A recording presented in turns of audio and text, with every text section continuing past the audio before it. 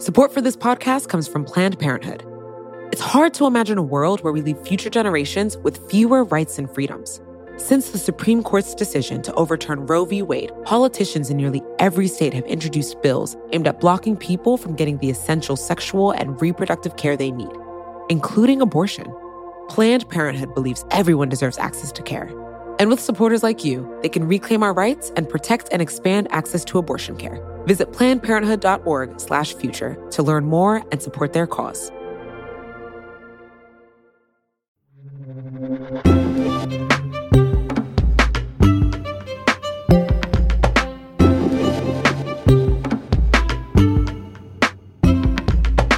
It's Today Explained. I'm Sean Rameswaram. One of the first things President Biden did when he got into office was he canceled the Keystone XL pipeline permit. We talked about it briefly on the show, but today we're going to talk about it a lot more because this isn't just some pipeline. This is 2 countries, 3 presidents, 12 years, and an entire environmental movement. Sean, this has been a soap opera. Soap opera. Halima Shah. Say more. It's hard to count how many different factions have been fighting over this thing for the last 12 years. And throughout that controversy, Keystone XL kind of birthed the modern environmental movement. Birthed it. Yeah. I mean, to give you a sense of just how pivotal this was, we have to go back in time a little bit. We're going back to the 2000s. The Black Eyed Peas were at the top of the charts. Kanye West had beef with Republicans after Hurricane Katrina. George Bush doesn't care about black people. And velour tracksuits were on display at the mall. The juicy velour tracksuit became a wardrobe staple in the early 2000s, thanks to Paris Hilton, Nicole Richie, and Kim Kardashian. Also, a movie called The Day After Tomorrow scared the living daylights out of Americans. What you're seeing are 2 actual tornadoes striking Los Angeles International Airport. Wait, it looks like they joined and formed one large tornado. For the first time, Americans at a mass scale got exposed to a film that was about climate change. It took a lot of artistic license with the science, no question about it. But on the other hand, it did convey to Americans that this was a real problem, and moreover, it introduced people to the idea that there are tipping points. Anthony Leiserowitz is the director of Yale's program for climate change communication. So we study how do mass societies around the world respond to the issue of climate change. He says the U.S. started talking about climate change in a way that it hadn't before, especially in previous decades when scientists started agreeing it was a problem. The other thing that also happens in that critical time period is that the science gets ever stronger. And so you get a series of Intergovernmental Panel on Climate Change reports. They were saying, yes, climate change is absolutely real. We're now very certain that it is. And in fact, not only is it human caused, but it's already having negative consequences on the planet. By the 2008 election, even Republicans were worried. The nominee for President of the United States by the Republican Party was a conservative Republican named John McCain, who for years had been one of the primary champions of climate action in Congress. And I am convinced, but there's not a doubt in my mind, that climate change is real. And we have neglected our obligation again. And in fact, climate change didn't come up much on the campaign trail between he and Barack Obama because they basically agreed. Now's the time to develop every form of alternative energy. Solar, wind, and biofuels. Well, long story short is that, of course, Obama wins that election and McCain loses. And one of the critical things that happens at that moment, and our data shows this very clearly, is that the Republican Party goes into reaction mode. And basically, it's the rise of the Tea Party and this strong rightward lurch. Children are now the number 1 target for global warming fear campaign. It appears the alarmists are failing to convince adults to believe their increasingly shrill and scientifically unfounded rhetoric, so they have decided to go after the kids. Climate change is a hoax. That became a very common talking point. And that had a real impact on the lay public. And around the same time, the entire planet sort of gets distracted by another crisis. For Wall Street, it was another case of whiplash. The markets haven't been this volatile in almost 80 years. The financial crisis started because people like Darnell Horton, who bought a home near Atlanta, Georgia, could no longer afford to make payments on their subprime mortgage loans. Now it's official, we are in a recession.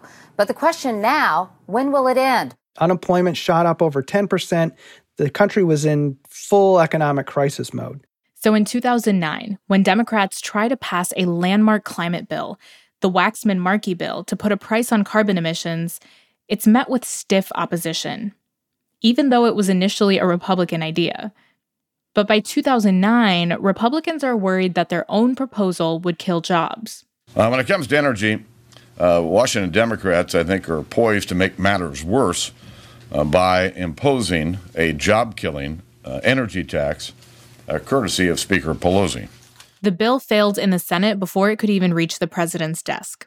They lost on the politics because there was not an effective, powerful outside game of citizens demanding that their elected officials act. It was the final recognition for a lot of people that we'd been making a kind of mistake. Bill McKibben is an environmentalist and a founder of the group 350.org. We thought that we were having an argument about climate change, and that by piling up all the evidence, eventually, our leaders would do the rational and obvious thing and start to take action. Bill says 2009 was a wake-up call for the environmental movement.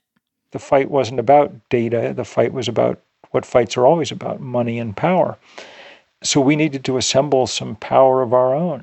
Just as Bill was having this realization that environmentalists needed to take on the fossil fuel industry themselves, a massive border-crossing oil pipeline was proposed. Enter Keystone XL.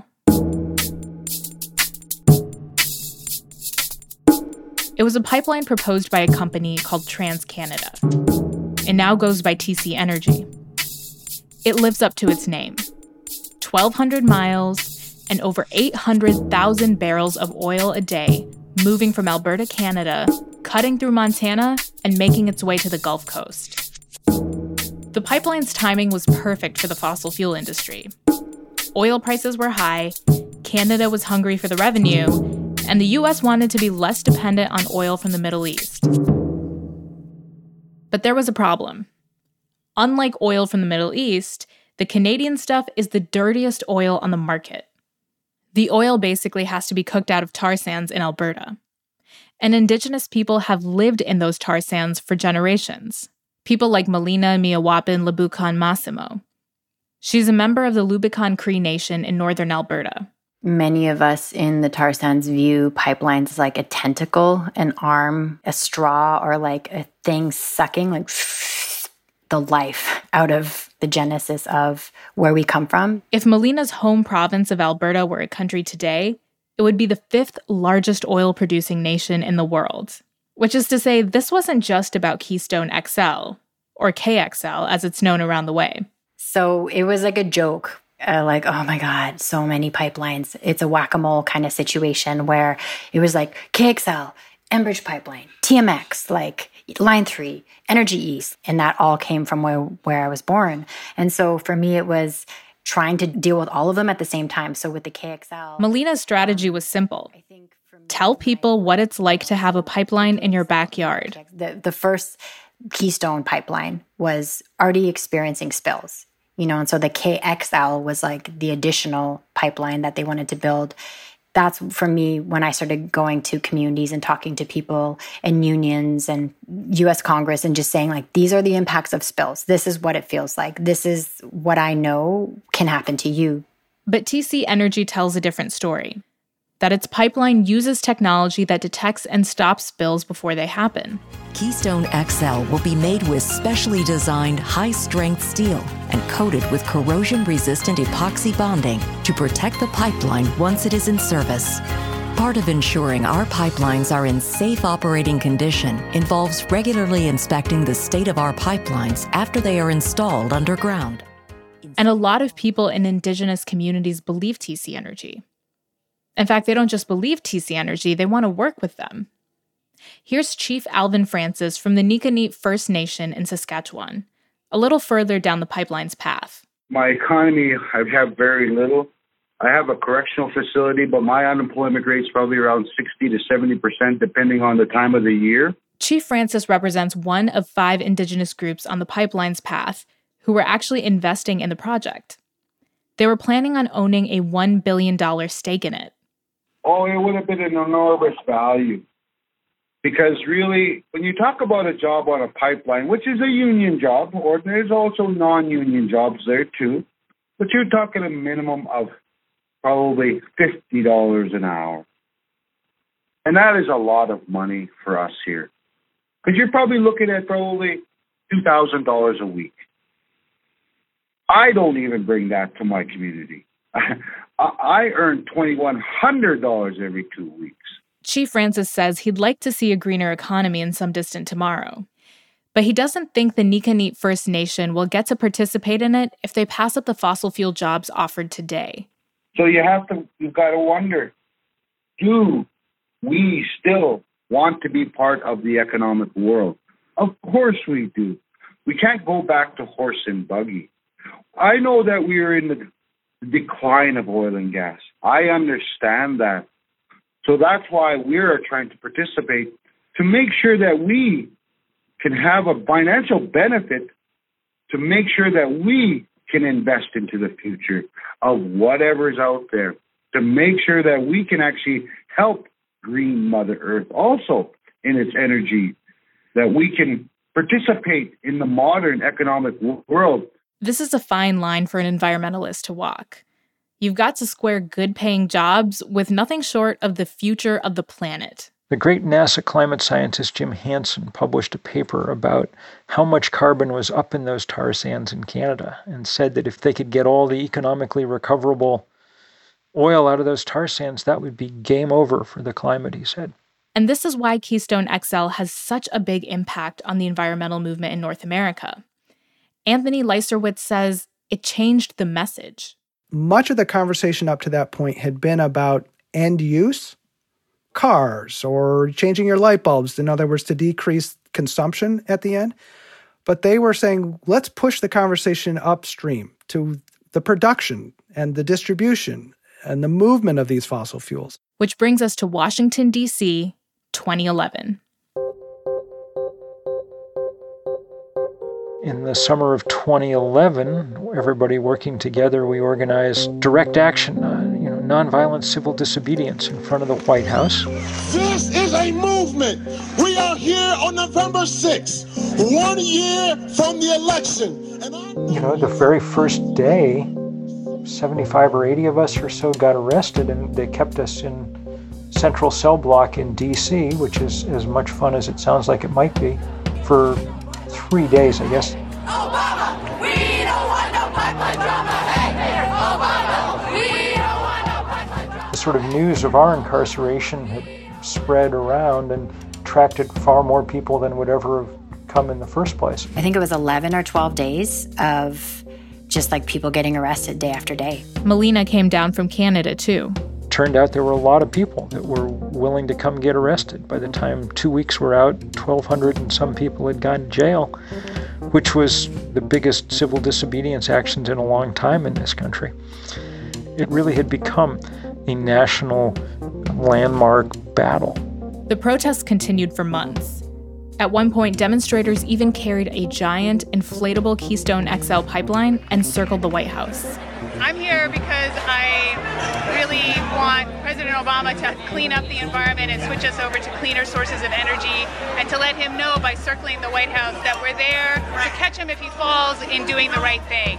And there was a very specific reason for concentrating their efforts on Keystone XL. President Obama had the power to single-handedly revoke the pipeline's permit without an act of Congress. Yes, we can! Stop the pipeline! Yes, we can! Stop the pipeline! In November of that year, Obama said that he would delay a decision on the Keystone XL pipeline till after the 2012 election. He didn't cancel it. It wasn't the win environmentalists were hoping for, but it wasn't a failure either. All of a sudden, other pipeline projects were getting unprecedented media and political attention. On October 22nd, hundreds of people gathered at the dirt road leading to the construction site of the controversial Dakota Access Pipeline. Tonight near Cannonball, North Dakota, this is the tense face-off between an army of police and Native American protesters blocking Highway 1806, trying to shut down construction of a controversial oil pipeline on private land. Officers in armored vehicles wearing riot gear are pouring in with air support. Battle lines drawn, now making arrests. A new environmental coalition had emerged. There was kind of blue-green alliances, if you want to call it that. So like alliances between environmental groups, indigenous groups, and unions, as well as, the Cowboy and Indian alliances. The Cowboy and Indian Alliance refers to white farmers and ranchers who joined forces with indigenous communities to fight pipelines in rural areas. For me, the KXL, the reason why it was successful in kind of building this type of environmental movement is because many people were involved. And then also indigenous peoples were finally being heard and respected, in my opinion, and kind of at the forefront of it because they're the ones ultimately that are going to experience the burden of the impact. In 2015, 7 years after Keystone XL was first proposed, President Obama had an announcement. This pipeline would neither be a silver bullet for the economy, as was promised by some, nor the express lane to climate disaster proclaimed by others. But he decided to officially reject the Keystone XL pipeline permit. The State Department has decided that the Keystone XL pipeline would not serve the national interests of the United States. I agree with that decision. But then his successor just immediately reverses that decision. But then his successor just immediately reverses that decision.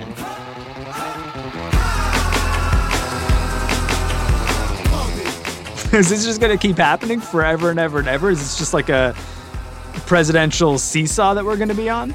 I mean, no one really knows how long this seesaw will keep going, but a lot of this pipeline has been built in Canada. But not in America? Not so much. Got it. But the real question is, do you even need a pipeline to import Canadian oil in the first place?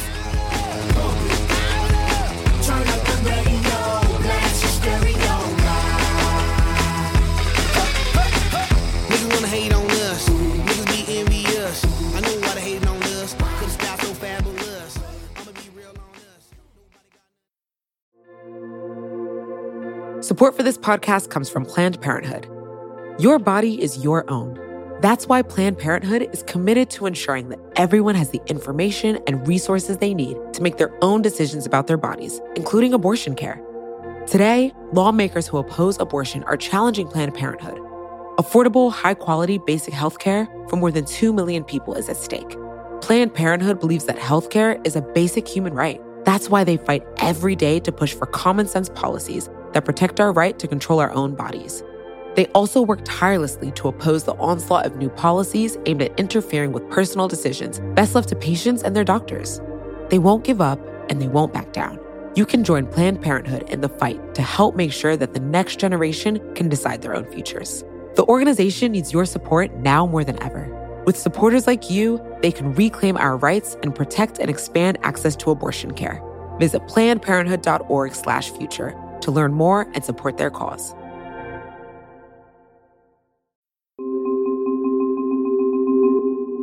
All right, Halima, the pipeline was on, then it was off, then it was on again, and then Biden came into office, and now it's off again. Yes, but that won't necessarily stop the tar sands from coming down from Canada. There is significant pipeline capacity that exists already. Sarah Hastings-Simon studies shifts in the energy industry at the Payne Institute for Public Policy. And so, revoking this presidential permit for Keystone doesn't change the existing capacity for exports. There is, and there will still continue to be exports that go through existing pipelines. It's really about how much additional build out there is. And if they do want to send more tar sands oil to the U.S., they don't even need a pipeline. They can put it on a train. The most common alternative to pipelines is rail. And we did see growing interest in oil by rail in 2019, 2018, when the province was seeing pipeline constraints. So basically more oil was being produced in the province that could be exported through the existing pipeline infrastructure. But there are big downsides to this option. For one thing, oil by rail has higher emissions, and it's basically a bomb on train tracks. Pipeline proponents often point to, if you are going to move oil, then it is much better to do so via pipeline than rail. Shipping oil by rail, the same unit that you put into a pipeline, it is going to have larger impacts in terms of the energy that it takes to move it, and also the potential risk of things like a catastrophic accident, derailment. Okay, so trains bring their own set of challenges. It's not clear if TC Energy will pursue this option. They didn't respond to requests for comment. But I asked Chief Francis what might happen next now that the Keystone XL's permit is revoked. We still haven't given up on Keystone XL. There's still another viable way. I mean, trains, trucks, that stuff is still going to go on a daily basis. People are always going to want to make money in some way. A shareholder must be given a dividend. That's capitalist system. You're never going to stop it. But things have changed since the Keystone XL pipeline was first proposed over 12 years ago. Not just politically, economically. The price and demand for oil has dropped thanks to the U.S.'s fracking boom. Fracking for natural gas in Pennsylvania's Marcellus Shale is turning farm towns into boom towns. And electrification. It's a look at the road ahead as General Motors announces it's ditching the gas pump for good, planning to go all electric by 2035. All that is changing the calculus for whether or not to launch new tar sands projects. These are projects that are high upfront cost. They have a relatively long lifetime, though. So it's, really a project that you're investing in to produce oil for decades. And I think there's starting to be a lot of questions around that really long-term demand for new projects within the Alberta oil sands. But there might be a way, at least in the short term, for Canada's tar sands industry to save itself. They could simply look for different buyers. There is a second pipeline that is under development in Alberta called Trans Mountain, which is a pipeline that actually runs not to the U.S., but to the coast of Canada, to the west coast. That oil can easily cross the Pacific and make its way to Asian markets.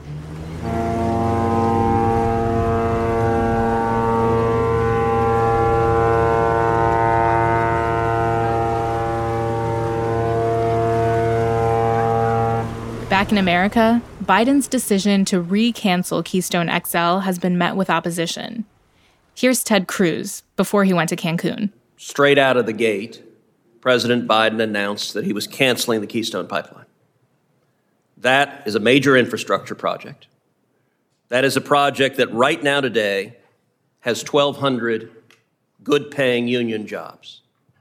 And in 2021, the Keystone Pipeline was scheduled to have more than 11,000 jobs, including 8,000 union jobs. But reporting shows that Republicans might be overstating the economic cost. The Washington Post said that the almost 11,000 jobs that Senator Cruz mentioned would largely be temporary construction jobs. The permanent jobs cut by revoking the Keystone XL's permit would be closer to 50. When I think about climate change, the word I think of is jobs. Good paying, union jobs that have put Americans to work, making the air cleaner for our kids to breathe, restoring our crumbling roads and bridges and ports.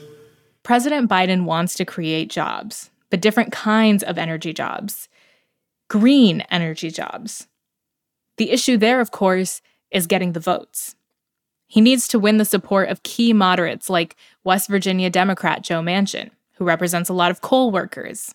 I think we've talked previously about this. People feel like they've been left behind. Or Alaska Republican Lisa Murkowski, who represents a lot of oil workers. As we're talking about how you can come in and assure, whether it's the worker in Louisiana or in Mississippi or in West Virginia, that your job may change, I hope you appreciate and understand the anxiety in families. Both President Biden and Canadian Prime Minister Justin Trudeau are dealing with the same problem. They both want to forge ahead into a green economy without hurting the people working in fossil fuels. Sarah Hastings-Simon says there's two ways to do that. Option one is basically following the last administration's example. Former President Trump, with the coal sector, talked a lot about being very supportive of the coal industry, really even with some quite extreme measures of, trying to lift environmental protections and things like that, and ultimately failed to create jobs. Option two is the Biden and Trudeau administration's approach, which is basically to say, look, we know that for climate, we need to move to a net zero world. We also know that, this is increasingly where the markets are going, and that as technologies that are lower carbon become increasingly competitive, not only is this a climate imperative, but this is actually just going to be the kind of preferred outcome that the market finds. As in, this is the direction the world is heading in, and we got to keep up. But that's a hard sell to fossil fuel workers whose jobs are already disappearing. Not only is it, challenging to actually do the hard work of job retraining and providing support to people to enable a prosperous future for them, but at the same time, they're having to kind of fight this counter narrative, which is, well, if the government was just more supportive of this sector and everybody would keep all the, high paid jobs they have in the resource sector and we wouldn't have to change anything. And the funny thing about this transition away from fossil fuels is that it's not just concerning to the people who work in the industry. It's also concerning to people fighting the industry. Indigenous activists like Melina worry that her community will also be left behind whenever the green new economy comes. What we've seen traditionally is places that predominantly are not communities of color receive the benefit of transition technologies like solar or transitioning to more renewable energy systems. We don't see that in communities of color. That's the next frontier of this fight for the environmental activists who managed to stop Keystone XL, making sure President Biden delivers on a just transition.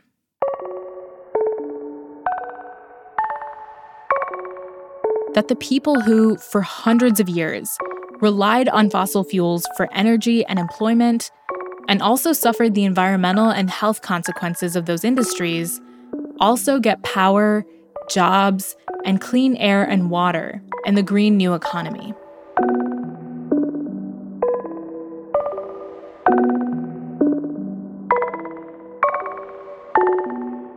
Halima Shah, she's a reporter and a producer here at Today Explained. The rest of the team includes Will Reed, Mooj Zaidi, Cecilia Lay, Noam Hassenfeld, and our engineer Afim Shapiro. Facts checked by Lulu Orozco Perez. Music by Breakmasters Cylinder and Hassenfeld. Amina Al-Sadi is our supervising producer. Jillian Weinberger is the deputy. And Liz Kelly Nelson is Vox's editorial director of podcasts. You can get in touch with us on Twitter. We are at Today_Explained. I am at Ramasfirm. Or you can send an email to todayexplained@vox.com. Today Explained is part of the Vox Media Podcast Network.